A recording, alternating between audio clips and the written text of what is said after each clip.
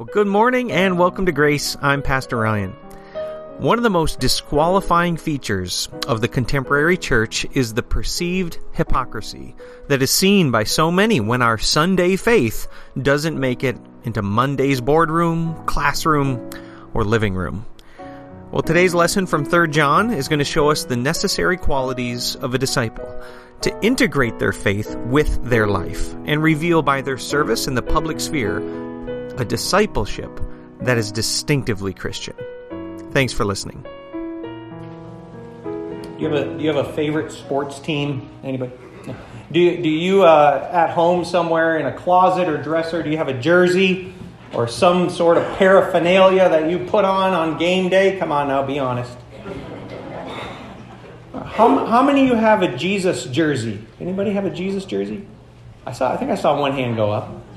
Or something, right? You got some sort of emblem you wear. Let's just say, show of hands, you've got something in your closet that speaks of your commitment to God, right? Yeah, good. That's what I had hoped. I hoped as I was thinking through an opening illustration here that what I would find is that the majority of worshipers here at Grace are saying, yeah, you know what? I got the sports thing. I got the Jesus thing as well. Today, the focus of what we need to examine is the way in which so often in our world we compartmentalize faith and then the rest of our life. Jesus gets Sunday, but then it's back to the grind. And unfortunately, we have failed in many ways to do exactly what God has given you His Spirit for, which is to be that type of, I like the term, a secret agent. You're like a secret agent out in the world because you know something that the world does not know. And this is needed now more than ever. It's needed because one of the primary things that causes a generation of young people to lose their confidence in the church is when they see the hypocrisy of our lives where we worship God on Sunday, but then the rest of the week is lived for ourselves. I don't know if you have, and maybe this is not a large problem in your life. I'm hoping that as we look at God's Word today, that we all, by the Spirit's leading, get some introspection to see where we can do better on this.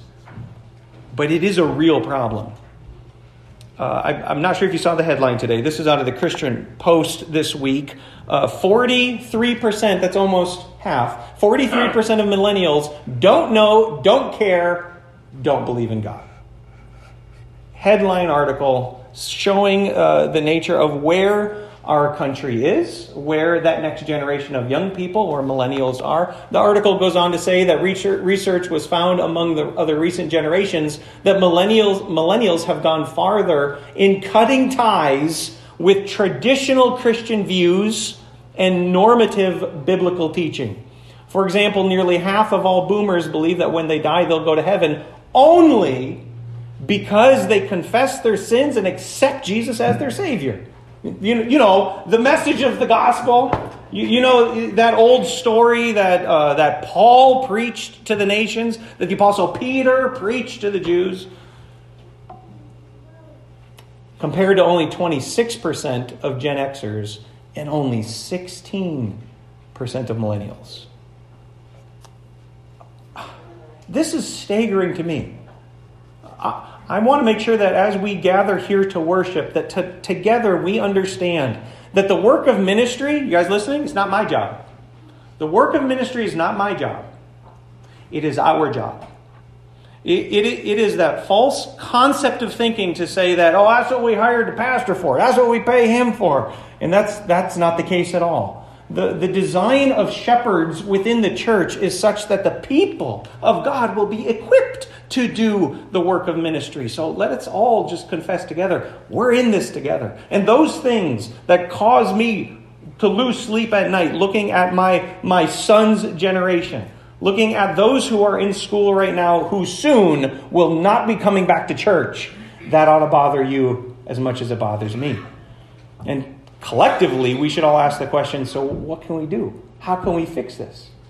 And that's the series that we're in. Just real brief review if this is your first time here. We're going through some statistics in the book called Faith for Exiles, written by David Kinnaman and Mark Matlock. looking at 4 different types of individuals: ex-Christians, those who only come on Christmas and Easter, those who only come to church and then leave, and then lastly, this final category that we call a resilient disciple. We are going to be studying through the book of 3 John once again, and then again finally next week, to see those principles of discipleship that really mirror the exact same data sets that the book has uncovered in their research. 5 things that they've identified mark a resilient disciple. None of these other 3 have those characteristics that this final one does. And so as we've been going through this, just again as point of review, the first one was that your identity is shaped by knowing the person of Jesus Christ. I know Jesus. He is alive. He walks with me. He talks with me. He's not just a story character in a book. He's alive today. Secondly is a belief that we have to have the continual teaching of God's Word to grow us. So it's a hunger, it's a treasuring of the Word of God to show that it has a conforming work in my life. None of the other data sets for those types of individuals care very much at all about the Bible. But a resilient disciple, you won't find dust on the cover of their Bible. They believe that it's God's Word, and they believe that it is necessary for their growth in discipleship. Thirdly is community. This was last Sunday. What I believe is one of the main things, and the one that I'm challenging our church to devote themselves to, is that we need intergenerational discipleship happening. And this is a pattern that we see out of 3 John. It's a pattern reflected in the data sets. So that if you are going to find somebody who stays in church, it's not by accident. They were welcomed to stay. They were treated as somebody who was valued. They were even invested in by the body as a whole. I hope that you are here today by virtue of thinking back in your own story to say, yeah, I can picture in my heart right now that individual who made me want to go back to church. Not the, parent that made me go to church, maybe. I remember at one point, I think this only happened one time, as I was kind of hitting teenage years, that my dad kind of thought, you can come if you want or not. You can stay home. And I remember one Sunday, I think I felt so bold to keep my sweatpants on, and I was going to stay home. And he said, "You ain't getting dressed for church, huh?" "No, I think I'm going to stay home today. I'm feeling good. I think I'll stay home." He went, I remember seeing him. He didn't have much of an answer. My dad had a beard that would cover his lips when he went, like this, And he went back, and I remember my sister was getting ready, and then he came back about 5 minutes later and said, "You could stay home, but get in the car."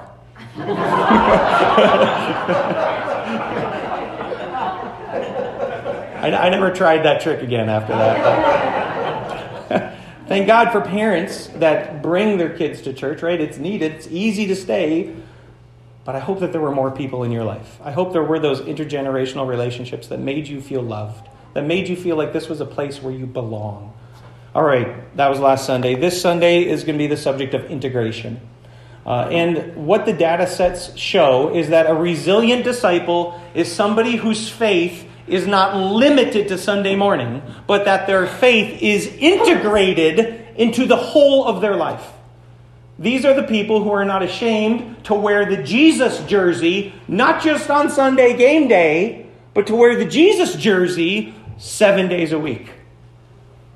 This word integration, I wanted to give you the definition here. It is the state of combination or the process of combining into completeness and harmony.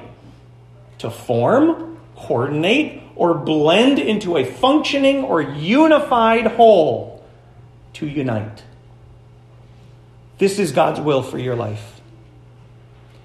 That you take your life that without Jesus is crippled and ruined and as good as dead, and you take your faith where we find new life, and you learn that these two are made to be found in combination with one another, that you will integrate your faith into your everyday life so that the two become united. How much of your life belongs to Jesus? Could you give it a percentage? It's a little bit rhetorical. What's the Bible study answer? What's the Sunday school answer? How much of your life percentage? 100. Yeah, thank you. Let's just say that louder. Ready? All together? 100% of my life belongs to Jesus. It's not just Sunday morning. It's not just adulthood. It's not just retirement. I'll get serious about it. No, we live in a time of epidemic loss of integration. I want to say, though, I think that's the solution. I think that the solution to what we're seeing in our world can be fixed as Christians do bring Jesus into the marketplace and the workplace and the entertainment arenas. That if we can bring Jesus everywhere we go, we will see a bit of a turn. That's my hope. That's my optimistic, probably naive hope, that we can make a difference in the lives of young people by showing that Jesus is not somebody who exists in my life only on Sunday. I don't know if you guys are like me at all, but I got to just confess a little bit this morning. It really irritates me when I see people treating church like a supermarket, like just a place that you can go. The church is not a place you can go. The church is a redeemed people, and you're either part of that people or you're not. It's so even difficult for me to engage with individuals when they treat it as just another commodity, a kind of consumer mentality Christianity that take it or leave it, it's there for me when I need the church. Nothing could be further from the truth. We are always the people of God, but to be the people of God is to live as the people of God. So, once more, back into the Word of God. 3 John, if you have your Bibles, I invite you to take them out. I hope you're all geared up to read an entire book of the Bible today. We're gonna do it again. So you can check that off your list. And then we're gonna drill down into verses 5 through 8 with some observations and then conclusions. 3 John. The elder, to my dear friend Gaius, whom I love in the truth. My dear friend, I pray that you may enjoy good health and that all may go well with you, even as your soul is getting along well. It gave me great joy to have some of the brothers come and tell about your faithfulness to the truth and how you continue to walk in the truth. I have no greater joy than to hear that my children are walking in the truth. Dear friend, you are faithful in what you are doing for the brothers. Even though they're strangers to you, they've told the church about your love. You will do well to send them on their way in a manner worthy of God. It was for the sake of the name that they went out, receiving no help from the pagans. We ought therefore show hospitality to such men so that we may work together for the truth. I wrote to the church, but Diotrephes, who loves to be first, will have nothing to do with us. So if I come, I will call attention to what he is doing, gossiping maliciously about us. Not satisfied with that, he refuses to welcome the brothers. He also stops those who want to do so and puts them out of the church. Dear friend, do not imitate what is evil, but what is good. Anyone who does what is good is from God. Anyone who does what is evil has not seen God. Demetrius is well spoken of by everyone, and even by the truth itself. We also speak well of him, and you know that our testimony is true. I have much more to write you, but I do not want to do so with pen and ink. I hope to see you soon, and we will talk face to face. Peace to you. The friends here send their greetings. Greet the friends there by name. All right, thank you for your attention to God's Word. Verses 5 through 8 are what we're going to focus on. Just as you gaze back at the text there, this is the section where John really dives into the reason why he's writing this letter. He got a report from the missionaries that were coming back and forth between the churches that what Gaius was doing was good. He was faithful in what he was doing.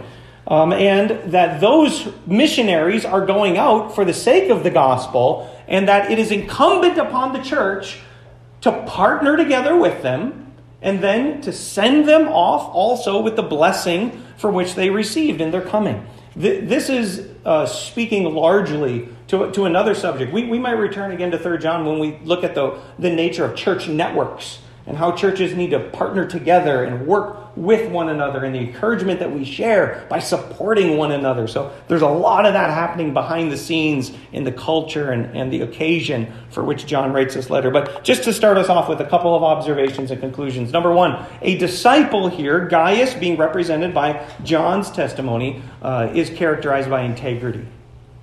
This word that we're given here right in verse 5, John says to Gaius, "You are faithful." Really, this word in the original language means to act with loyalty or to demonstrate faithfulness. I want to make sure that we're all tracking with that understanding, that the commendation that's given to Gaius is one that's not based on intellect. He's not talking about abstract spiritual virtue. He's recognizing his actions.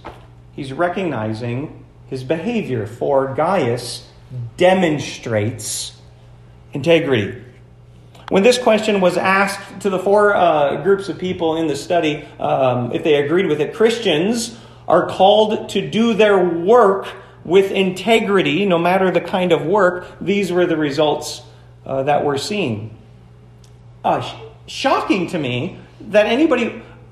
Are you guys with me a little bit? How would you not agree with that? Like, I don't understand how that would not be something that just by the nature of things, you would be like, yeah, everybody should operate in their job with integrity. But overwhelmingly, it was a resilient Christian who carried that conviction. Here's the idea. When I go to work, I'm not just working for the boss. I'm not just working for the man.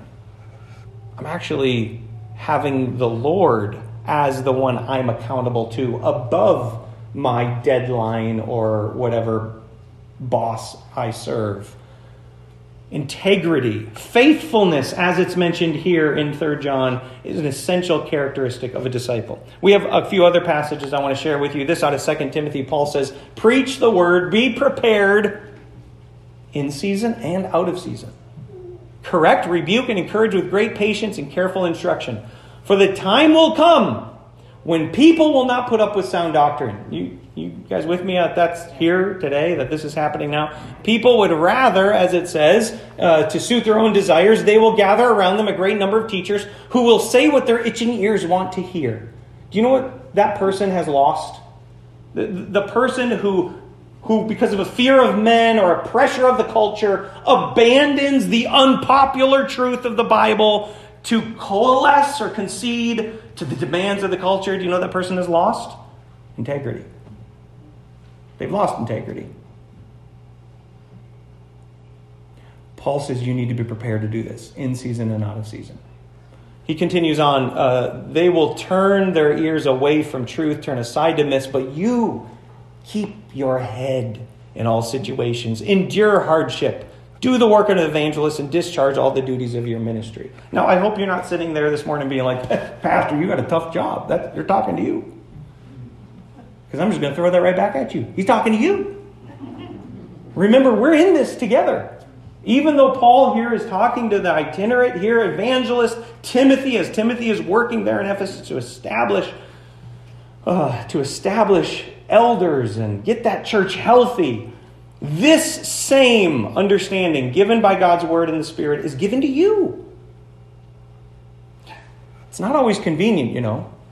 It's not always easy in your workplace to demonstrate a Christian kind of integrity.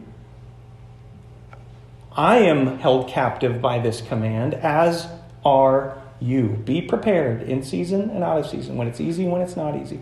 Be that same type of resilient disciple that gets commended here by John as being faithful. All right, that's number one. A true disciple is one characterized by integrity. Secondly, a disciple views their behavior as a witness to the world. How you conduct yourself, it speaks without words. A while ago, I told you the story of, as a missionary, I went to play basketball when I was 19, when I was much younger, with some of the guys, and they were cussing up a storm out there. I mean, just like just the most dysfunctional type of basketball I've ever seen. And as I began to play with them, I never corrected their behavior, right? I never said, hey, you kiss your mother with that mouth? Like I never shamed any of that. I just didn't cuss. I just lived such that my behavior would speak for me. I had a member of this congregation tell me just this past week that his influence in the workplace has had a similar effect on some of the young men. Do you know why? It's because a disciple views their behavior as a witness to the world. When this question was asked, I conduct myself in the workplace knowing that others are watching me. Once more, you see, a resilient disciple thinks that part of the calling of a Christian is to demonstrate Christ-likeness in how they live. Overwhelmingly, up to 80%, we see 4 out of 5 Christians saying, yeah, that really matters. This passage from Hebrews 13, I love the way in which, as the writer of Hebrews gets to the end of the book, he lays these commands on thick for the church. Listen to what he says. Keep on loving one another as brothers and sisters. Do not forget to show hospitality to strangers. For in doing so, some people have shown hospitality to angels without knowing it. Continue to remember those in prison as if you were together with them in prison, and those who are mistreated as though yourselves were suffering. So there's this attitude that's a call to the church of seeing that which we have, our behavior, as a love and reflection to those around us. And I love right in the middle that if you show hospitality to strangers, you might even be entertaining unknowingly angels. The writer of Hebrews here has in mind the story of Abraham. That's where that teaching is coming from. I don't know if you remember the story in Genesis as Abraham sees 3 strangers approaching the tents. 2 angels, one being the angel of the Lord, and there with the pronouncement of what God was going to do in their life to give them a child in their old age. If you remember Sarah listening outside the tent, hears that, starts laughing. It's a great story. But yeah, without knowing it, that kind of demonstration of their behavior was one where even the emissaries of God were being shown what a God-fearer, what a Christ worshiper would look like. So a disciple knows that their behavior is a witness to others. Thirdly, a disciple views their resources as tools to glorify God. I'd like to just take a look real quickly back into the text here so that you can see this. I missed this on the second point, but look with me again in verse 5. He says, after he's faithful, that what he has done for the brothers has demonstrated his faithfulness, even though they were strangers. Right? So even though these people are not known to them, the disciple still seeks to live in a way that honors Christ. You will also see here that the call, after the church has told them, in verse 6, you will do well to send them on their way in a manner worthy of God. Just think about that for a moment. A disciple uses their resources. John is telling Gaius and the church that's there that when the missionaries come, even though they're strangers, you will do well to take from what God has entrusted you with to bless them, because that will honor God. I think that this point, probably above all, is that linchpin that determines if you get it or not. If you're listening this morning, if you're trying to track with this, I think this is the one where the light bulb goes on. I mean, there's a lot of ministries here at Grace. You hear me preaching all the time, right? There's a lot of things that you could be involved in. None of them will matter a bit unless you are doing them to glorify God. And once you get that, you begin to reframe your whole life. Well, if I can glorify God in this way, maybe I can glorify God in this way. If I think of those resources that God's given me, maybe I can glorify God with what He's given me here. Do you see how it kind of snowballs after this? This is the one point that I think breaks into all the others. When asked this question, I want to use my unique talents and gifts to honor God, just as Sandy's message here of the pennies was helping our little kids get to see. This one, more than anything, got one of the highest numbers. That's exactly what Christians think. Yes, that is my whole goal in life. is to honor God with the gifts that he has given me, and in doing so, be glorifying him. This passage from Colossians, you heard it already. Lois read it for us in our New Testament reading. Paul says, slaves, obey your earthly masters in everything. And do it not only when their eye is on you to curry their favor, but with sincerity of heart and reverence for the Lord. Whatever you do, work at it with all your heart as working for the Lord, not for human masters, since you know that you'll receive an inheritance from the Lord as a reward. It is the Lord Christ you're serving, and everyone who does wrong will be paid for their wrongs. There's no favoritism. You guys get the message? Glorifying God is the whole idea. This out of 1 Peter. Peter writes, if anyone speaks, they should do so as one who speaks with the very words of God. If anyone serves, he should do so with, again, God's strength, the strength that God provides. Why? So that in all things God will be praised through Christ Jesus. To him be the glory and the power forever and ever. Amen. So whatever it is that your hand finds to do, maybe you're involved in the medical field. Maybe you're involved in science and technology. Maybe you are invested in your home. You know, whether you're working behind a data sheet and a computer, or you're on the phone with customers, or you're cleaning dirty diapers. Whatever it is, use those gifts to glorify God. All right, that's a big one. That one's worth circling. Number 4, a disciple will use the resources and opportunities to serve others. Once more, if we look back in the text, you'll see how John calls out those who aren't helping. Look with me in verse 7. He says it was for the sake of the name that they went out, receiving no help from who? My Bible says the pagans. That's the word he's using to refer to the world, people who aren't in the church. You may have the greed weed in your life. You may have that same kind of flaw that we all do as American Christians of feeling entitled and loving our stuff. But the resources that you have, according to the world's view, are to serve you. That's not how the Christian views their things. That really the things that God has entrusted to me are given so that I can serve others. Do you know that the fishing pole will fall into the sea? Do you know that the boat will sink below the water? I'm not prophesying anything. The car will rust. The house will degrade. All the material possessions, God says, are reserved right now. This earth with its elements is reserved for fire and judgment. So everything you have is temporary already. Everything is. But what you use it for can be eternal. What a great exchange, isn't it? Take something that's essentially going to go out of style, but then leverage it for the glory of God that will last forever and ever. So here, they got no help. Verse 7, they got no help from the pagans, but when it came to the church, a disciple uses his resources to serve others. This quote from the book, they see this not only as something that we're convicted to do, but designed to do. They said every person in the church, even and especially those under 18, is designed by God to do God's work in the world.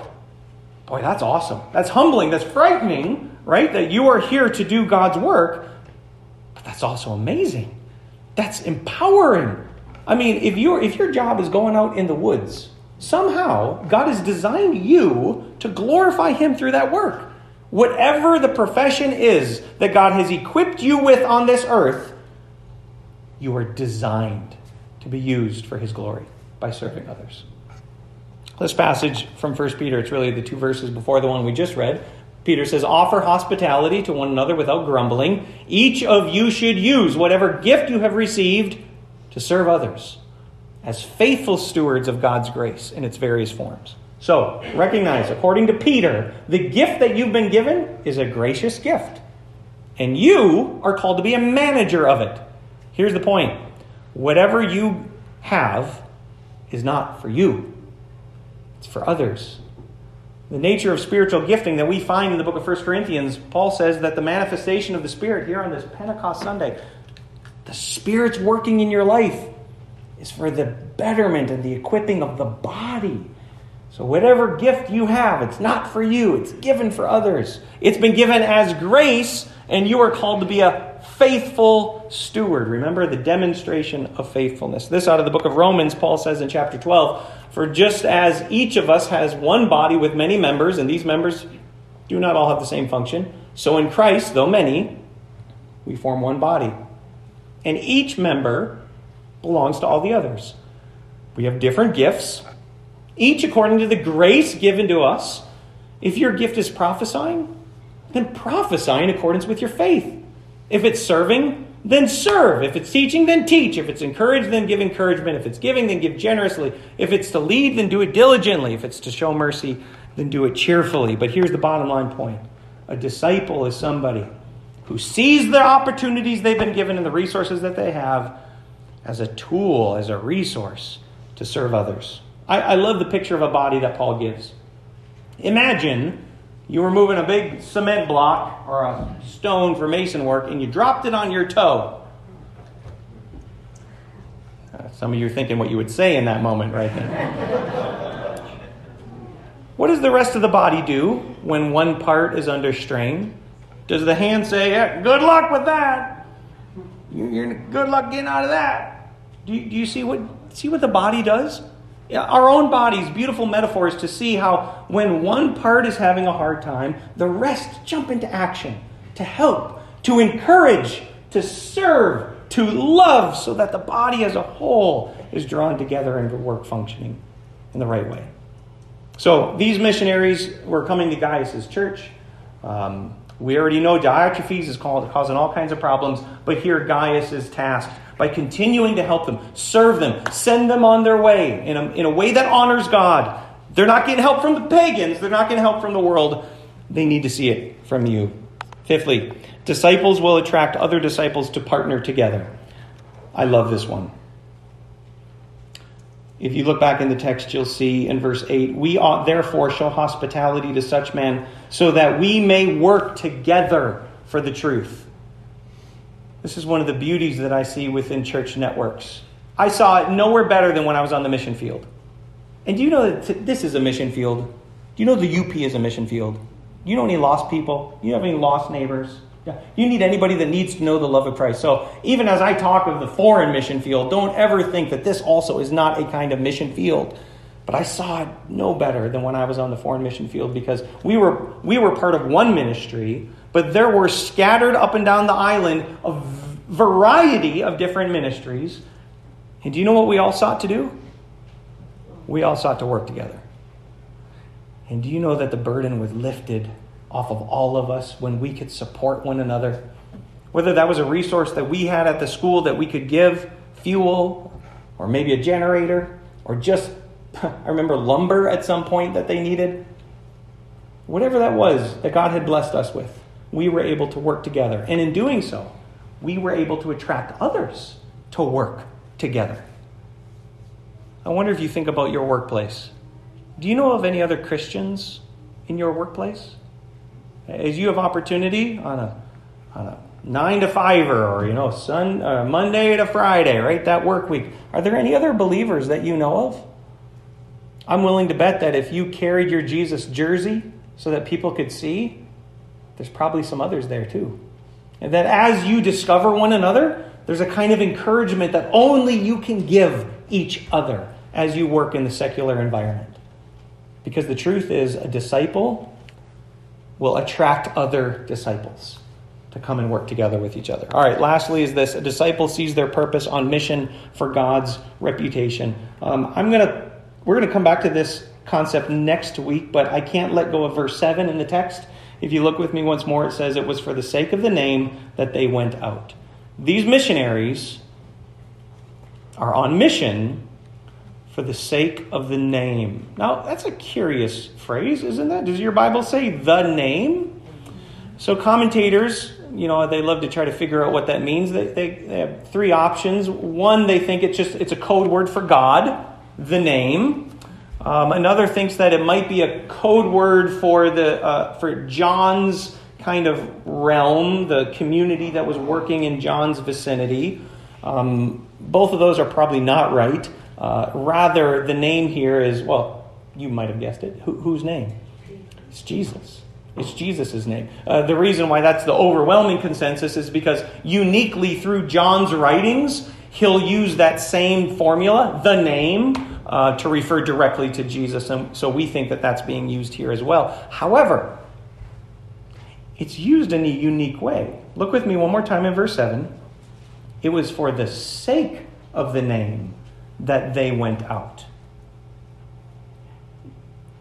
Do you guys like the movies Mission Impossible? Anybody? A TV show years ago, right? Your mission, should you choose to accept it, is to be a Christian for the sake of Jesus' name. This message will self-destruct. I'm just joking.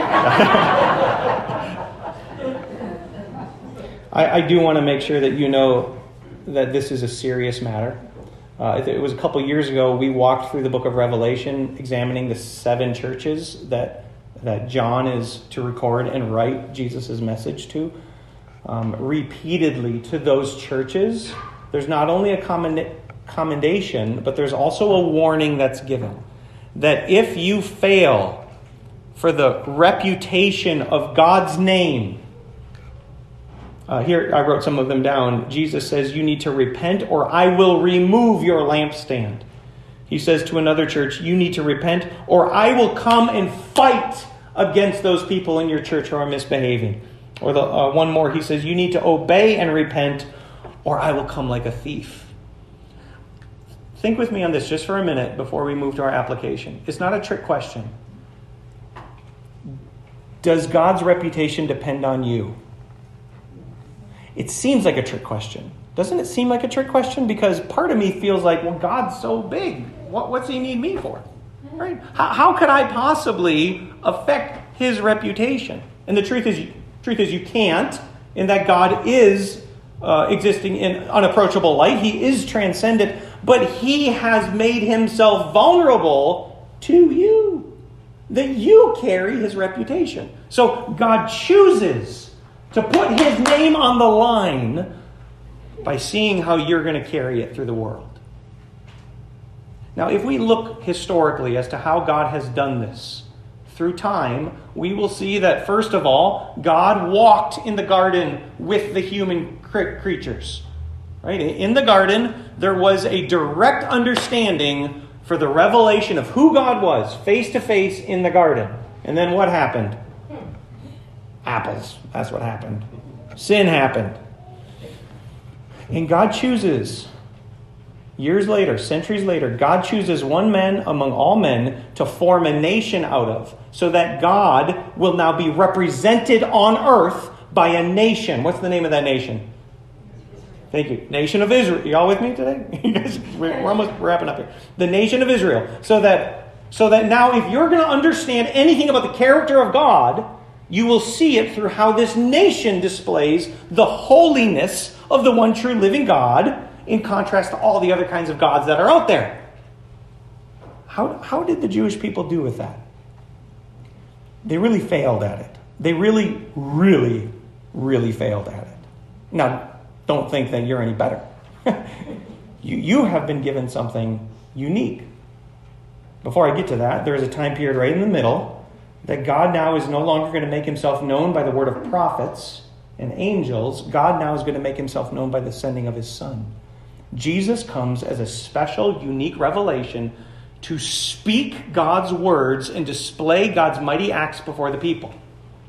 And then Jesus, in fulfilling the purpose for which he came to redeem mankind, Jesus leaves. Come on, man. We were just getting this thing going, and now you're leaving? Do you remember the disciples in John chapter 14? You're what? You're leaving? And Jesus says, it's good.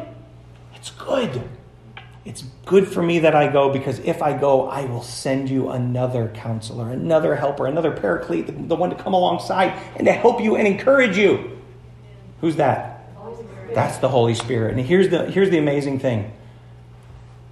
In the Old Testament, it was a nation that was confined to one place at one time. In the coming of Jesus, it was a man who was, by his own outpouring, his own self-humbling, confined to one place at one time. But now the Spirit of God is where?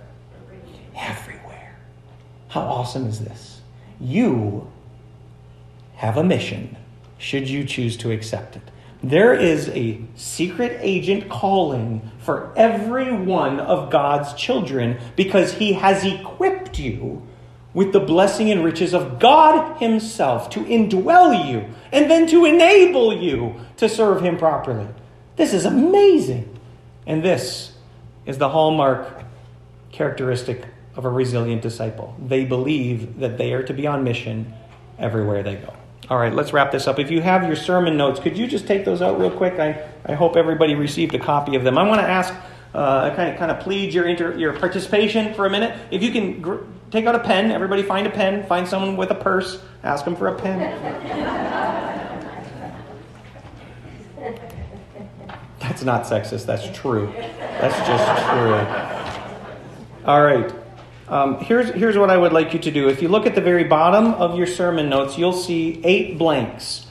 And I want you to fill in the second blank. There's 4 categories here, 4 different spheres of influence. The first one asks the question, what is your role in the home? I have up here on this screen, I filled in the blank here, and that's where I want you to fill in the blank as well. I am a father, and I am a husband. And so that's the answer to that role. That's the role that I fill in the home. The second blank, what is your job? Well, I'm a pastor. It's kind of like having the teacher's guide for the answers, right? It's a little easy for me on this one. But whatever that is, put your profession. What is it that you do? The job that you are working at. That doesn't have to be in the secular world. Maybe that is the profession of working in the home. That's still a role. Please fill that blank in, what your job is. Next, what's your role in the community? I have had opportunity to be the 5th and 6th grade football coach in Kingsford. I have had opportunity to serve on other various groups and committees within town. Right here, I just put an average one. This is just neighbor. I think at some level, we could all put down neighbor. But if you have a unique role in the community, maybe you're involved in serving the township in some various capacity, put that in there for your role in the community. And one last one, what is your role in the world? We might all have the same answer there, right? We're citizens of the United States. So that is somewhat part of the role that I fill in the world. If you can think of something that's more unique than that, write that one down. So hopefully you have 4 of the 8 blanks filled out. If you do, say amen. Amen. Oh, most of you do. That was fast. All right, good. Does anyone need more time? You're all good? This is not a trick, but it seems tricky. I now want you to put this title in front of all 4 of those. Because what we need to do is do a little better at uniting our life and our faith. I think that this application, hopefully it hits you the same way that it hits me, but this is a significant paradigm shift as to how I think about who I am and my role in this world. If we are going to be resilient disciples, it means that we've integrated our faith into our lives. And so before I'm a father, I'm a Christian father. Do you know what that means? It means that I am now confined by God's teaching for how I father my children. I'm not just a husband, I'm a Christian husband. That means that I am confined to bring glory to God, to how I treat my wife and serve her as Christ loved the church. I'm not just a worker in the world. I'm a Christian worker in the world. I'm not just a neighbor. I'm a Christian neighbor. Do you guys remember Mr. Rogers? Won't you be my, won't you be my, won't you be? Love that dude. What if we all thought that way? Do you know what America does? They build fences so they don't have to interact with their neighbors. Mr. Rogers was like, I hope you can be my neighbor so that I can serve and bless you. And what about this last one? About our world and our nation. Before I'm an American, careful with patriotism. Patriotism is good. It's noble, especially when it's supporting those things that God has endowed us with. And we are very blessed in our country. But you're not an American Christian. Yikes. You are a Christian who's also an American. My hope is that as you look to this list, and I will leave you with this final thought, that one of these 4 you might need a little better work on. What do you think? You guys feel like that? If you were to look at this list, one of these four is just, yeah, I think I'm doing well on this one and that one, but maybe I could do a little bit better on one of these. My encouragement would be, I hope by the Spirit's leading, that you can sense that today, that you just circle that one and spend this week working towards continuing to integrate your life and your faith for the witness of God and for the sake of that next generation that needs to see authentic, genuine disciples. Amen? Let's pray.